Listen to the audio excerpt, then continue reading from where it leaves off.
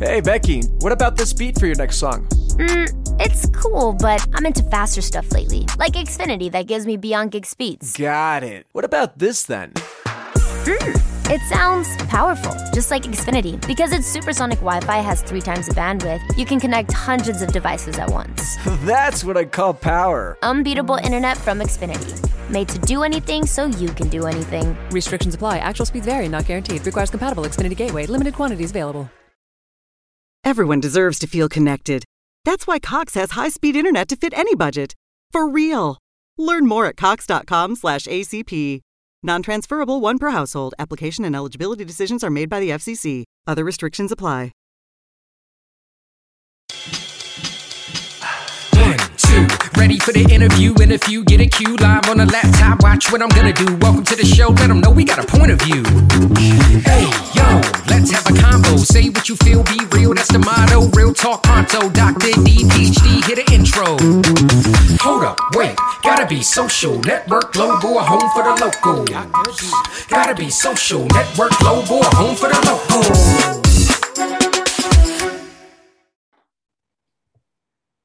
Okay, back in the network again for the second time. Dr.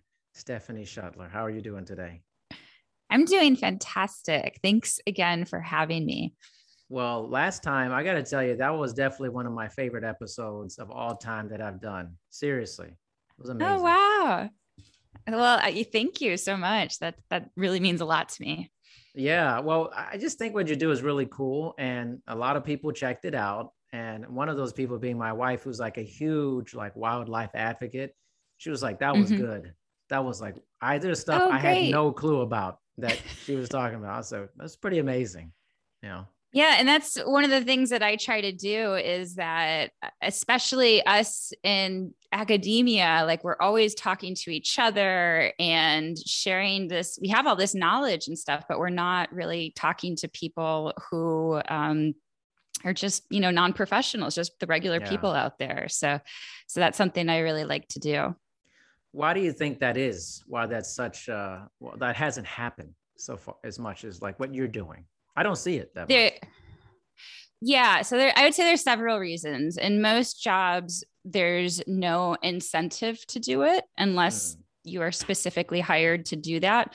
So most jobs in science, I would say, are academia. Or at least that's how we were trained.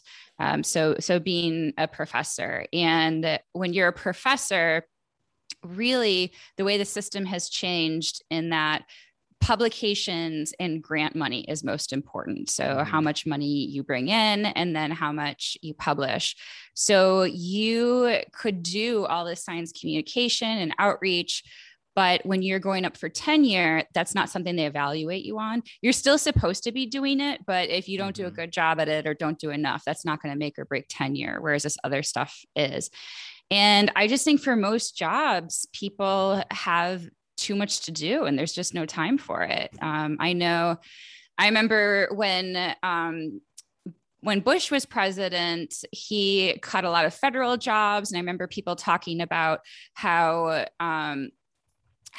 they weren't necessarily going to rehire, that they were taking those positions and condensing it into like one job. So somebody had to take on, 2 or 3 jobs. So I think people just don't have time to do it. And with research and everything else that they have to do, it just gets thrown by the wayside. But now that we do have science communication issues going on, I do think companies and other people or in the government and stuff is starting to pay attention and realize the importance of it because, things like climate change, we have lots of data, but people aren't necessarily buying into it. Or with the COVID vaccine, same thing. It's been really well researched, but people are still scared to get it. So yeah, I think it's starting to shift, and universities are definitely hiring science communication positions. But yeah, for most jobs, I think people want to do it, but you really can only do it in your spare time. And the work we have already is so much. It's fascinating that you said about climate with this. I think this is a good topic based off of the report that just came out from the UN, in conjunction with how wildlife and animals play a huge role in climate, and how that is our place in the planet, and how that's affecting climate and wildlife. It's a pretty broad thing, but can you speak on that? Maybe provide some intelligence related to the link in this? I think it's important. Yeah, sure. In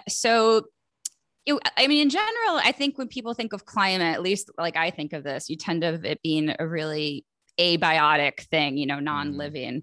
But really, I'd say the biggest role that nature plays in general is the carbon sinks. So there's these really big forests, trees take in carbon.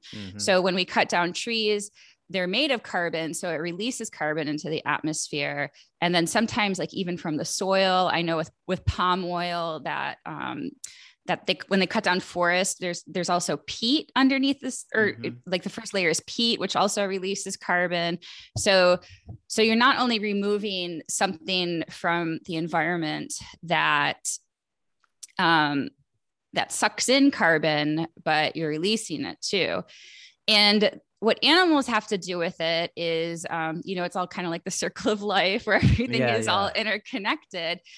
So animals are really important for forests. So one way is that they're really important as seed dispersers.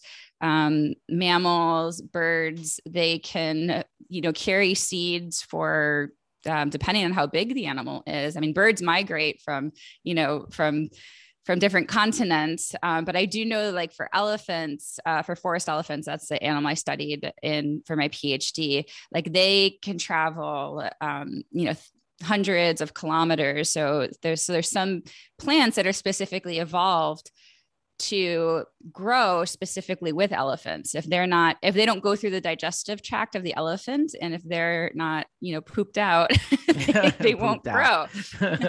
Literally. So, right, exactly.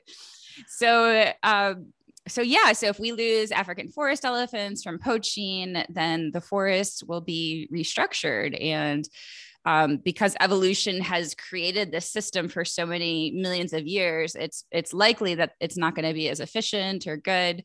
So seed dispersal is a really important way. Also, just like stomping is really important too, like how they form soil. So like large herbivores and ungulates, making soil compact. Again, it just helps different vegetation grow, or grazing habits as well.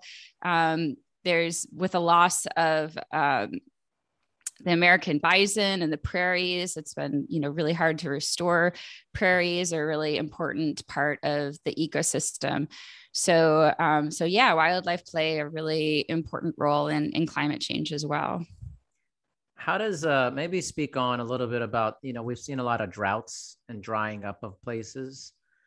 How does that affect the wildlife aspect? And obviously there's a water element of that, but does that cause like a migration or a change in patterns and how animals move about? So it is totally going to depend on the animal. There's a lot of things to consider, which are the size of the animal, how sensitive it is to different disturbances or maybe other factors in the habitat. And then like that geographic area as a whole. So if we're talking about like drought in LA or something like that, there might be so much human development that there's really no place for those animals to go and they just die.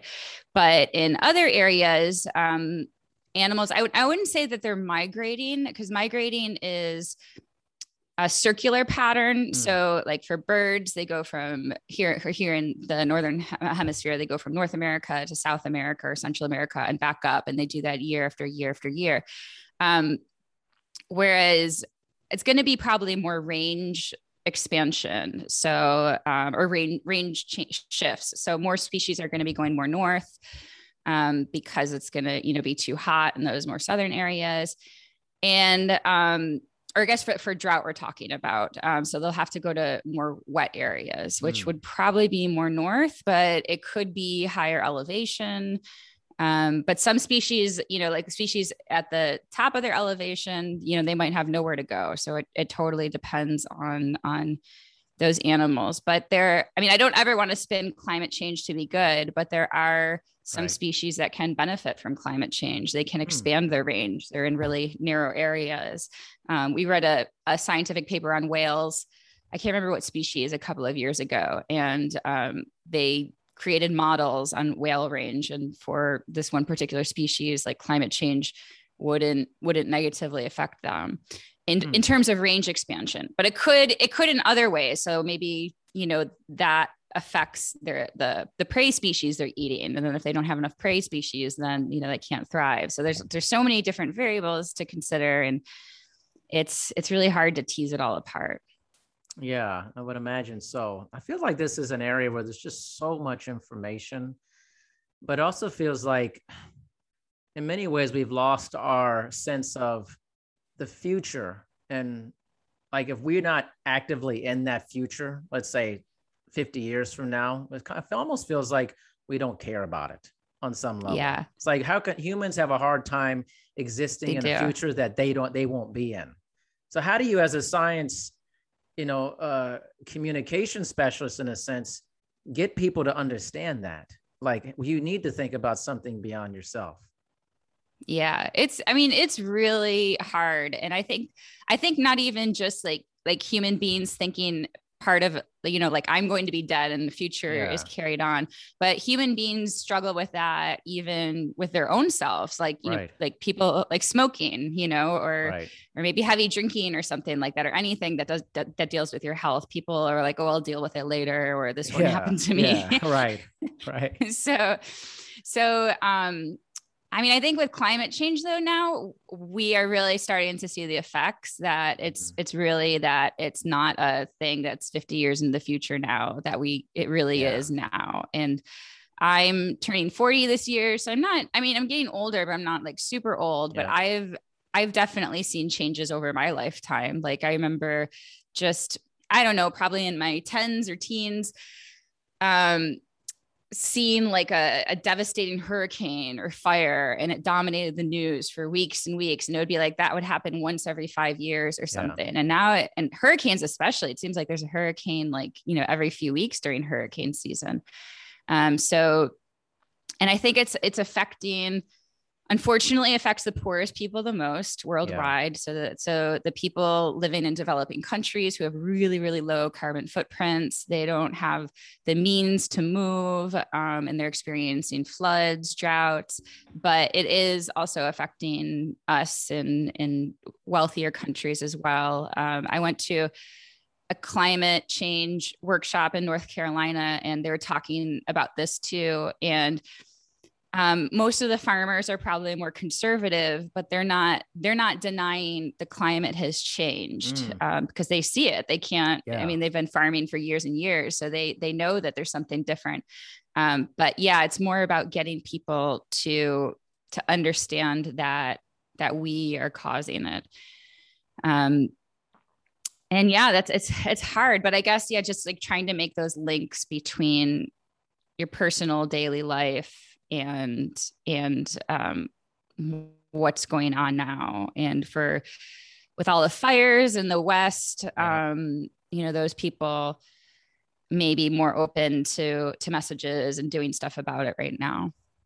I'm definitely in the West. I'm experiencing all of this stuff. I mean, we're kind of fortunate because we're in an area where, I live right next to the beach in northern Washington, western northern Washington, but it's pretty bad out on the West Coast.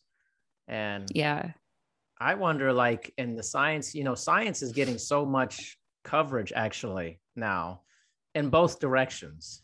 I would say, whether it's good or bad. What's your thoughts on that? On people discussing science more in the mainstream, and how that affects the future of how we view science?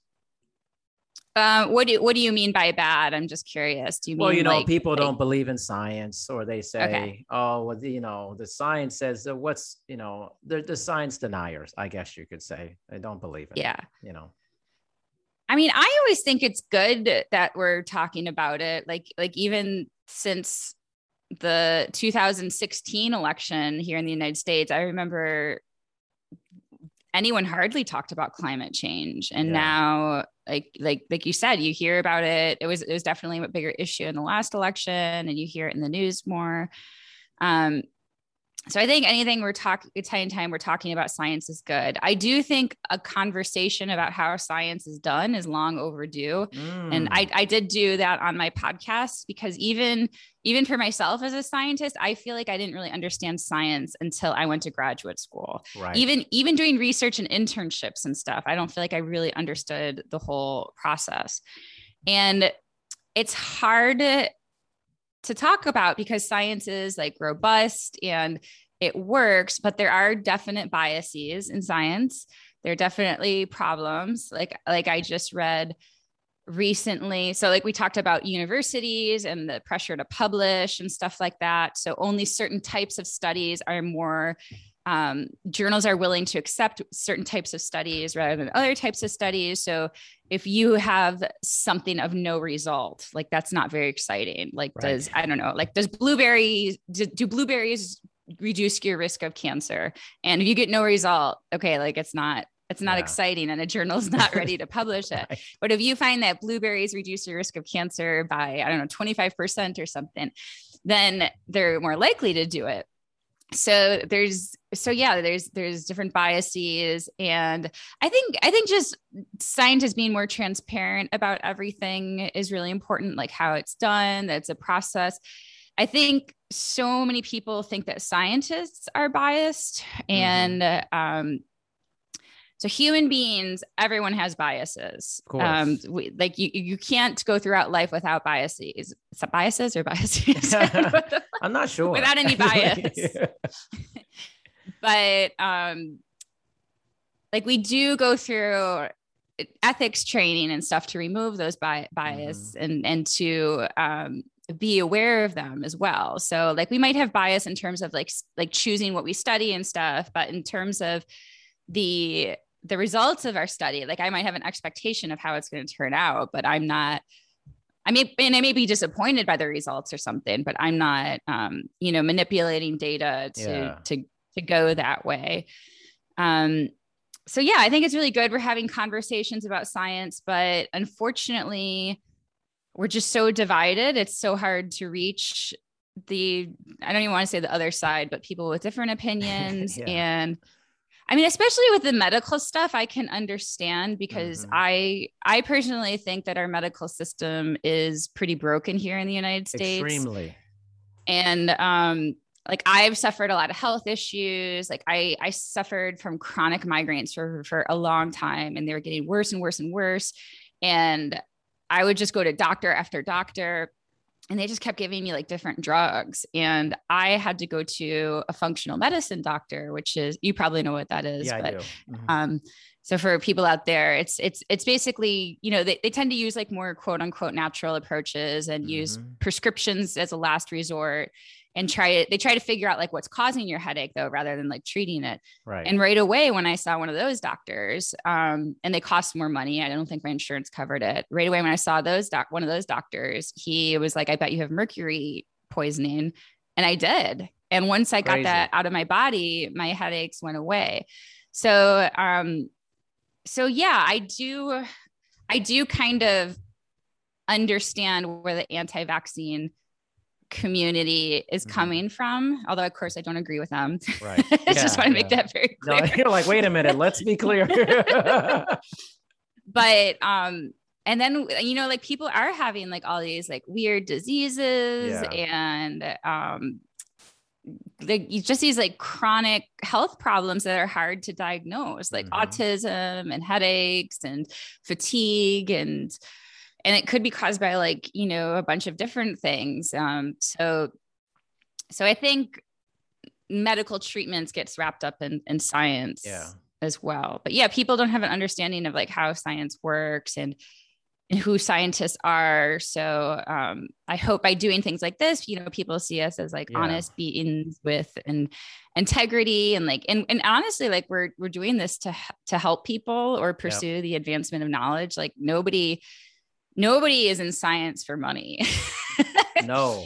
Like the people who are in there for money are like, maybe like science in terms of like drug development for like, you know, pharmaceutical research or something, but in the government, like, no, nobody really makes, I mean, you might get a good salary, but you can make a lot of money doing other stuff. Yeah. So, yeah. Do you think that it's also kind of like, I think when I was growing up, someone who had like a doctorate, who was a scientist, like I'm looking at like you and me in this Zoom. And you and I don't look like any scientist I ever saw growing up, honestly. Right. You know, I'm just be honest, like it's kind of the stereotypical looking person and kind of a stiff person, almost soulless in a sense, only concrete based. And sometimes I'm interested in your opinion. Like, do you think that scientists need to be more relatable to like, I don't know, like common people, regular people? Because sometimes it seems like you're doing like the fancy scientist. I was drawn to it as like, oh, this person seems like they actually have a good time. Like they're like, like a normal person. And sometimes I think the scientist seems like this non-human person some way. Like they're just so like, I hate to say kind of boring, only lives in a laboratory. Whether that's true or not, the perception can be reality for many people. And then think if you take that, like me, I grew up in a very progressive household and I lived all over the world. So think about somebody who never had that. And then they see somebody, they're like, I have nothing in common with this person. You know, what are your thoughts about that? You know?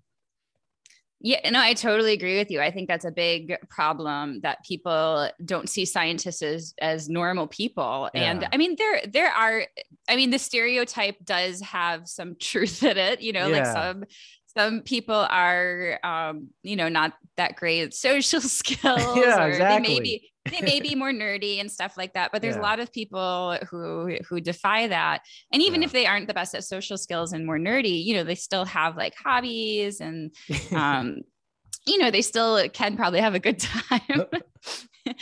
But yeah, no, I think that's a big problem. And I didn't know any scientists growing up except for, I mean, the only one I knew about was Jane Goodall. And then really everyone else was dead, like Einstein. And so I mean, I guess like Bill Nye is the other one. Right. That people know about. But yeah, I think it's so important to see that relatable and then to, like you said, to be able to trust information as well. So like they see you're a more normal person, that you have the same cares as they do about, you know, like their families and, you know, just like well-being and things like that. And there was something else I wanted to say, but I forgot. Oh, and one thing I also think scientists need to work on is I feel like there's this stigma of like, I'm better than you, or I'm smarter than you. Yeah. And scientists, you know, they're definitely smart, but so much is really about perseverance and just working hard. Yeah. So I try to not dumb it down, but make it more relatable. I get it. Yeah. People need that though. You know, it's like, it's like, okay, you and I have a lot of formal education. Like if somebody talked to me about statistical analysis and the N number and, you know, discussion and methodology, I could have that discussion. We could talk about a meta-analysis and all the data related to it. But I don't think sometimes scientists realize like most people don't understand that shit. Like they don't like, they're not looking at this really long research article. I'm like, oh, I'm going to dive into this and know all the components of it. They just read the headline. You know, right. like, exactly. You know, that's a problem, I think, you know? Yeah. And I think the way scientists interact with each other too is like the more jargon you use, the smarter you're seen and seen as. So I think that's a big problem, or I think that's a big reason why we've had this science communication issue is because, like I said, we talk to each other and we're trying to impress each other and not in like a, like a, I don't know, like a boastful way, but if you're a Yeah. graduate student, a lot of graduate students suffer from imposter syndrome. They don't think they're good enough. So like to compensate for that, they make sure they use the right jargon and, Love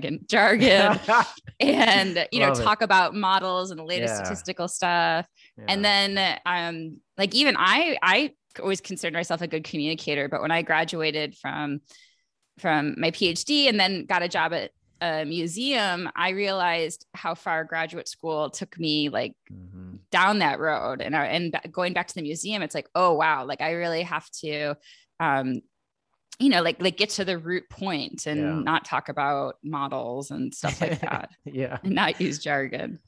I totally resonate with that. When I completed my PhD, I was in such an academic mindset.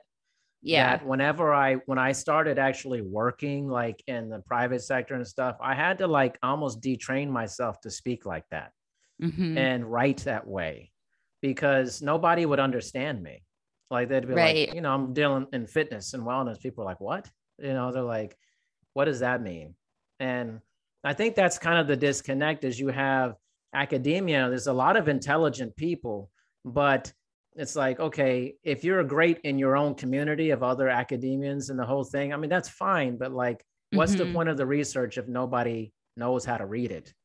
Or they don't even know like how to even start interpreting it, like. Yeah. And that's another reason why I think we've had the communication problem is because scientists aren't trained to communicate. And now with social media and stuff, there are science communication jobs. And I always felt like in graduate school, they were presented to me as like, oh, if you don't like research or almost kind of like if you can't cut it in research, like you can do science communication.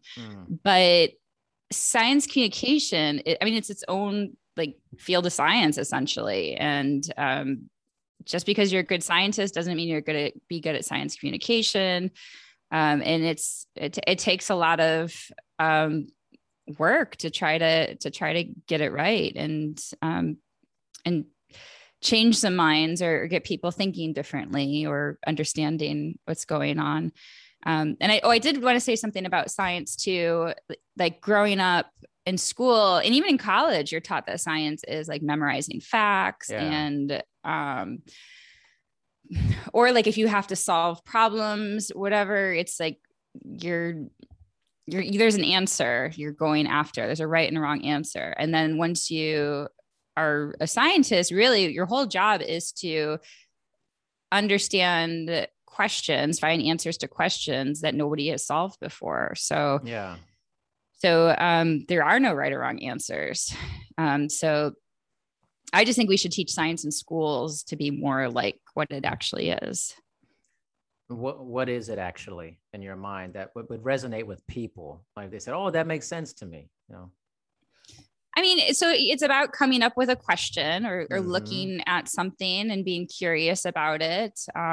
Or, if you are a scientist, you read the work of other scientists and you just think of something that's new and then you conduct an experiment to try to figure out how to answer that question. So they do teach you in school, like how to run an experiment and controls and sample size and stuff like that.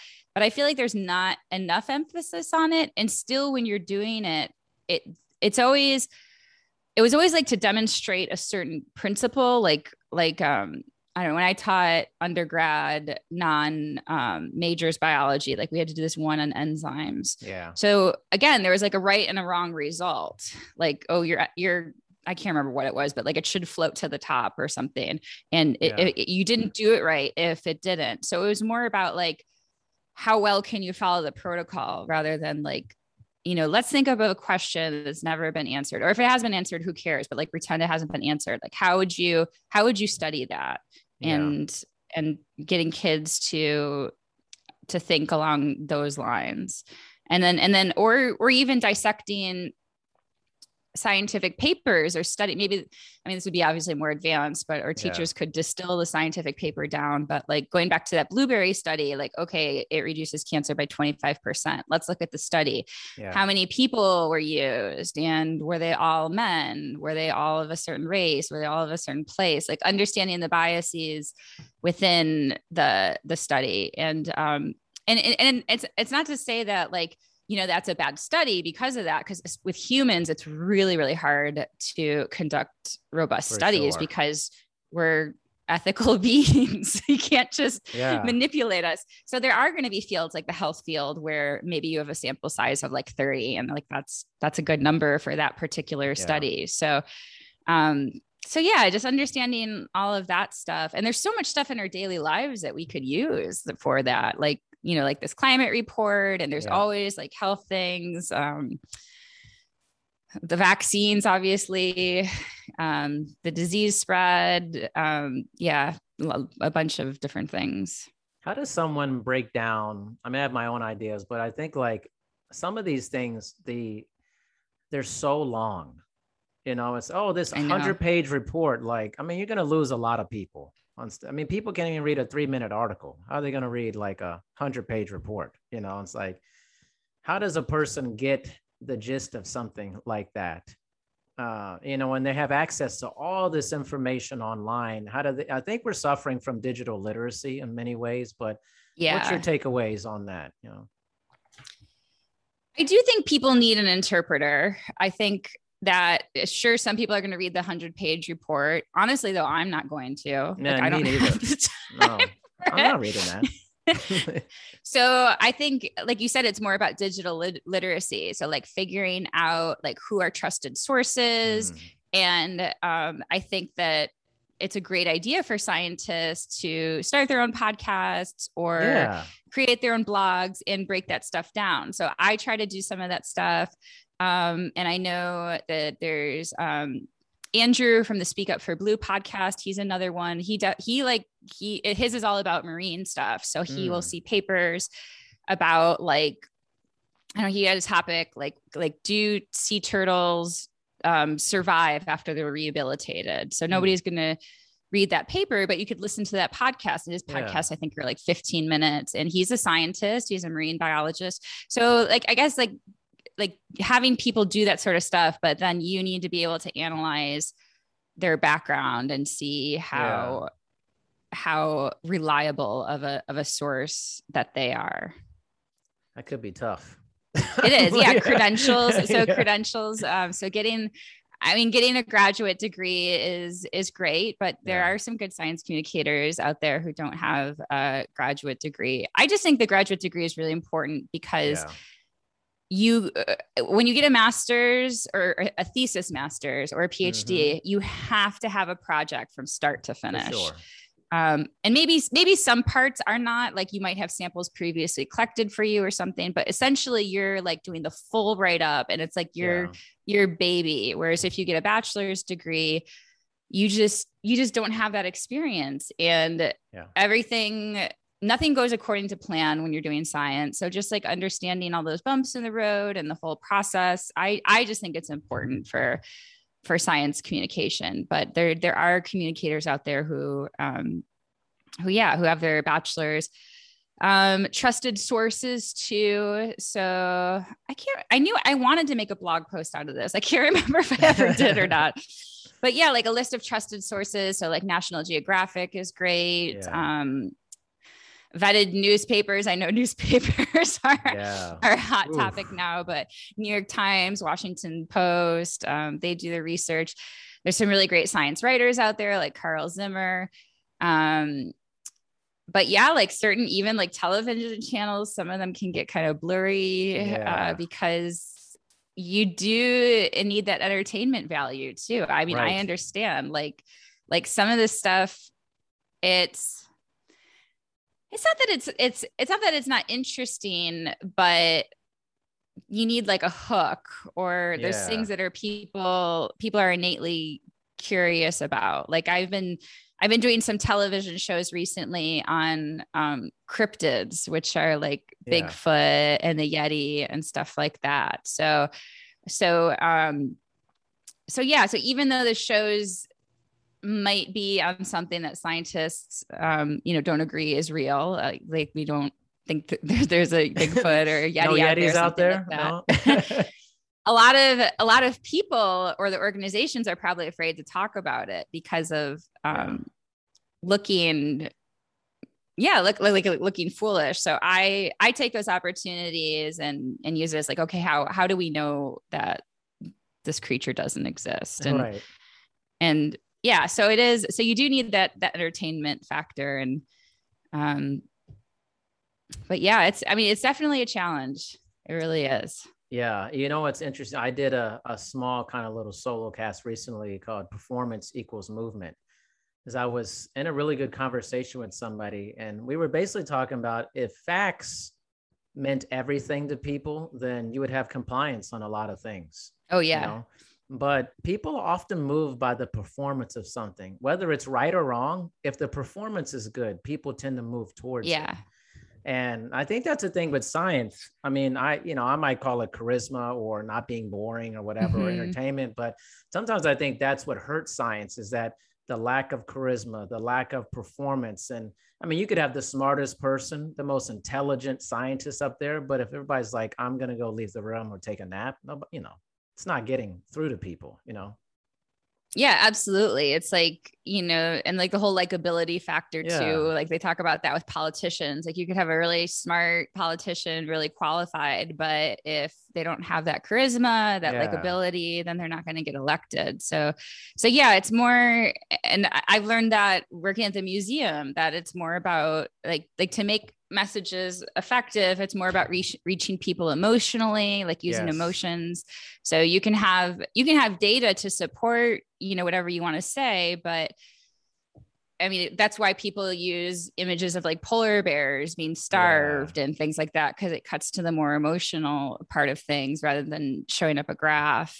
But yeah, emotions. And then the other big thing is reaching people where their values are. And I think that's actually most important for scientists, because we don't always agree with those values. But I think, and there's research out to show this, like if you fit something that you want to convey in those values, then it can be more effective in terms of teaching.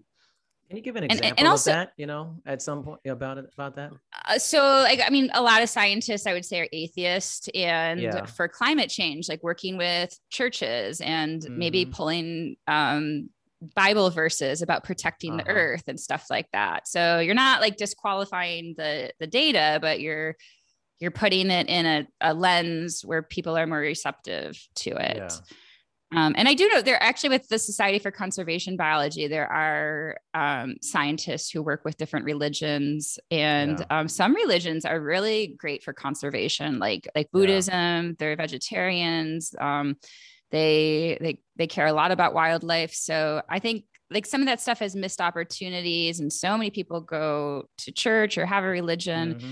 So yeah, maybe something that you're not involved in, or working with people who are involved in them. And the messenger is really important too. Completely. So like if I went to a church and talked about this, it probably wouldn't work. So I would have to like work with somebody who is science minded and goes to that church,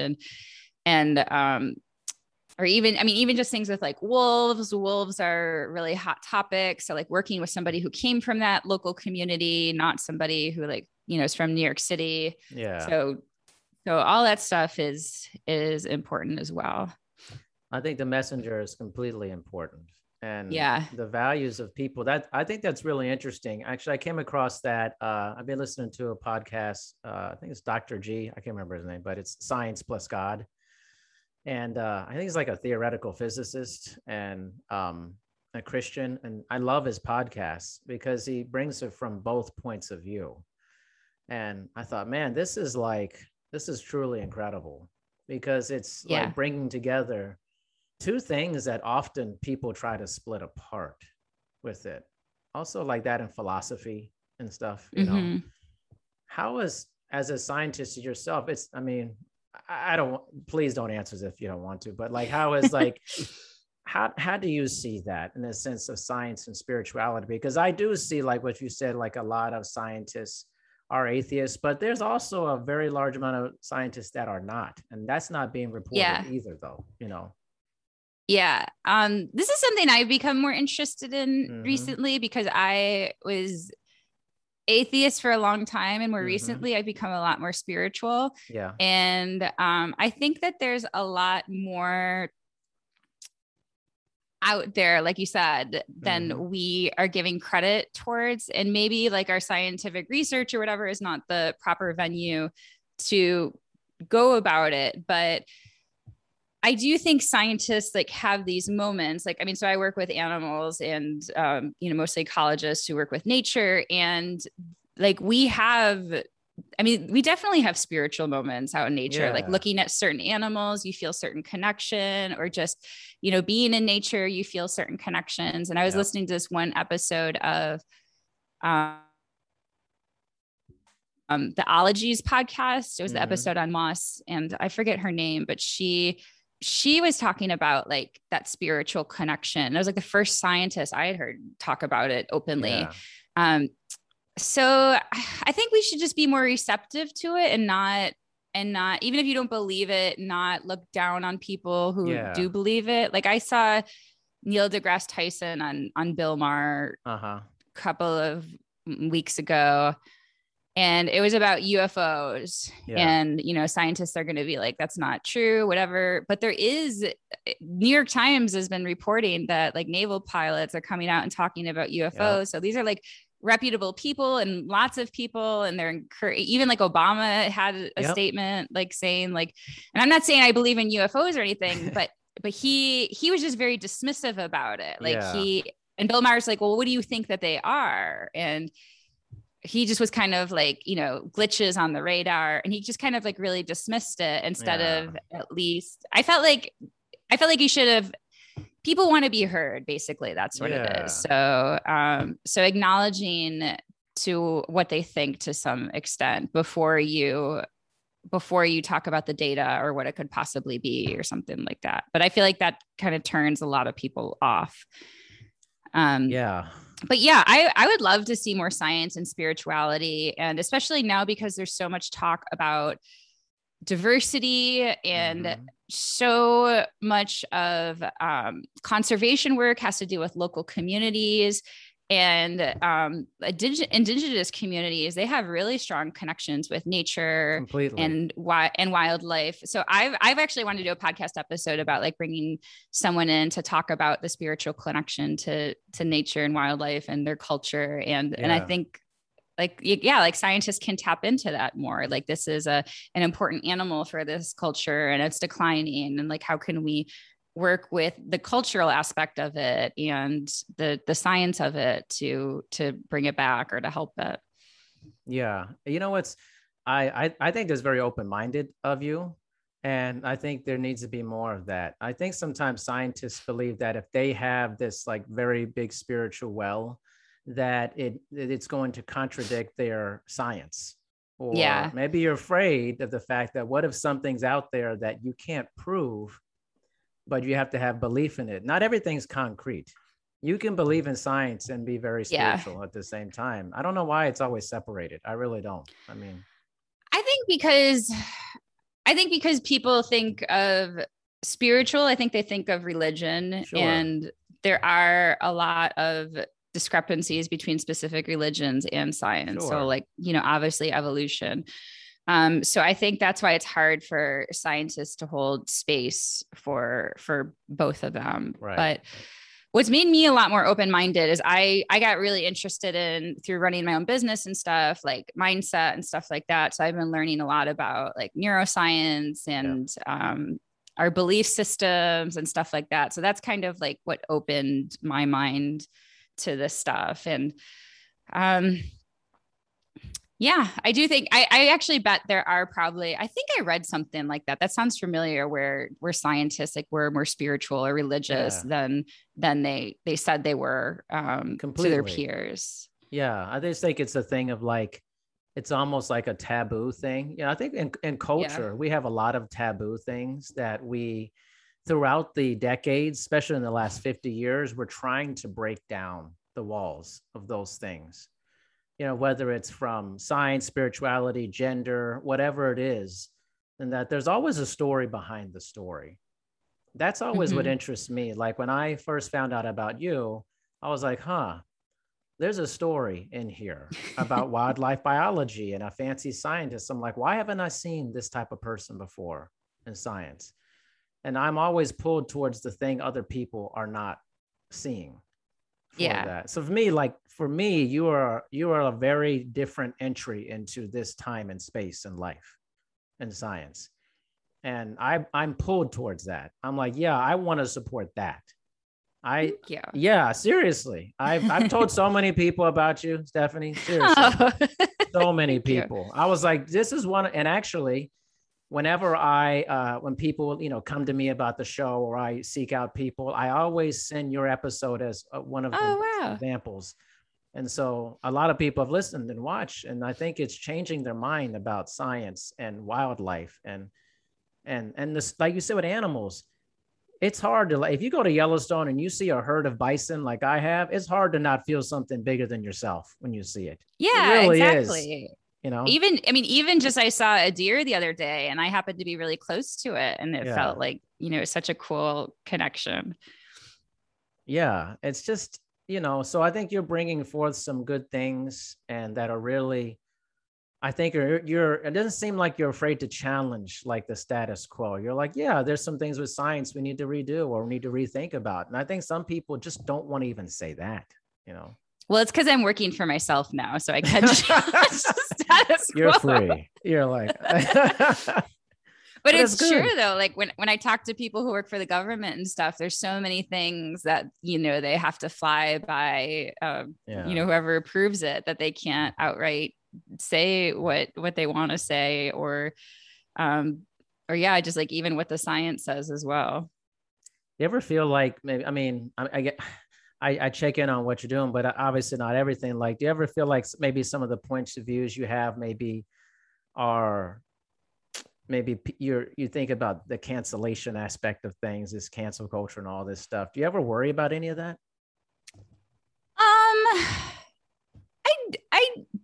It's crossed my mind. I don't think I worry about it. I try to be very sensitive on issues where that's possible.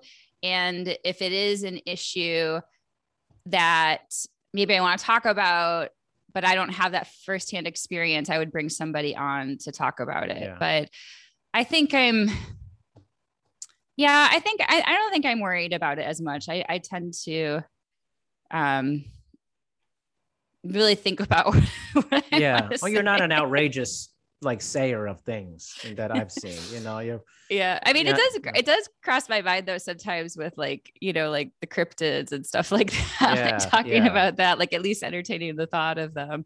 Like, are people not going to take me seriously, or is it going to be like manipulated in a way where it sounds like I believe in them or something? Or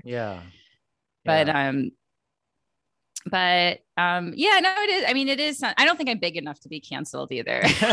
You gotta be a certain level to get canceled. You're down here with us. Don't worry about it. I don't think people will care enough to cancel me.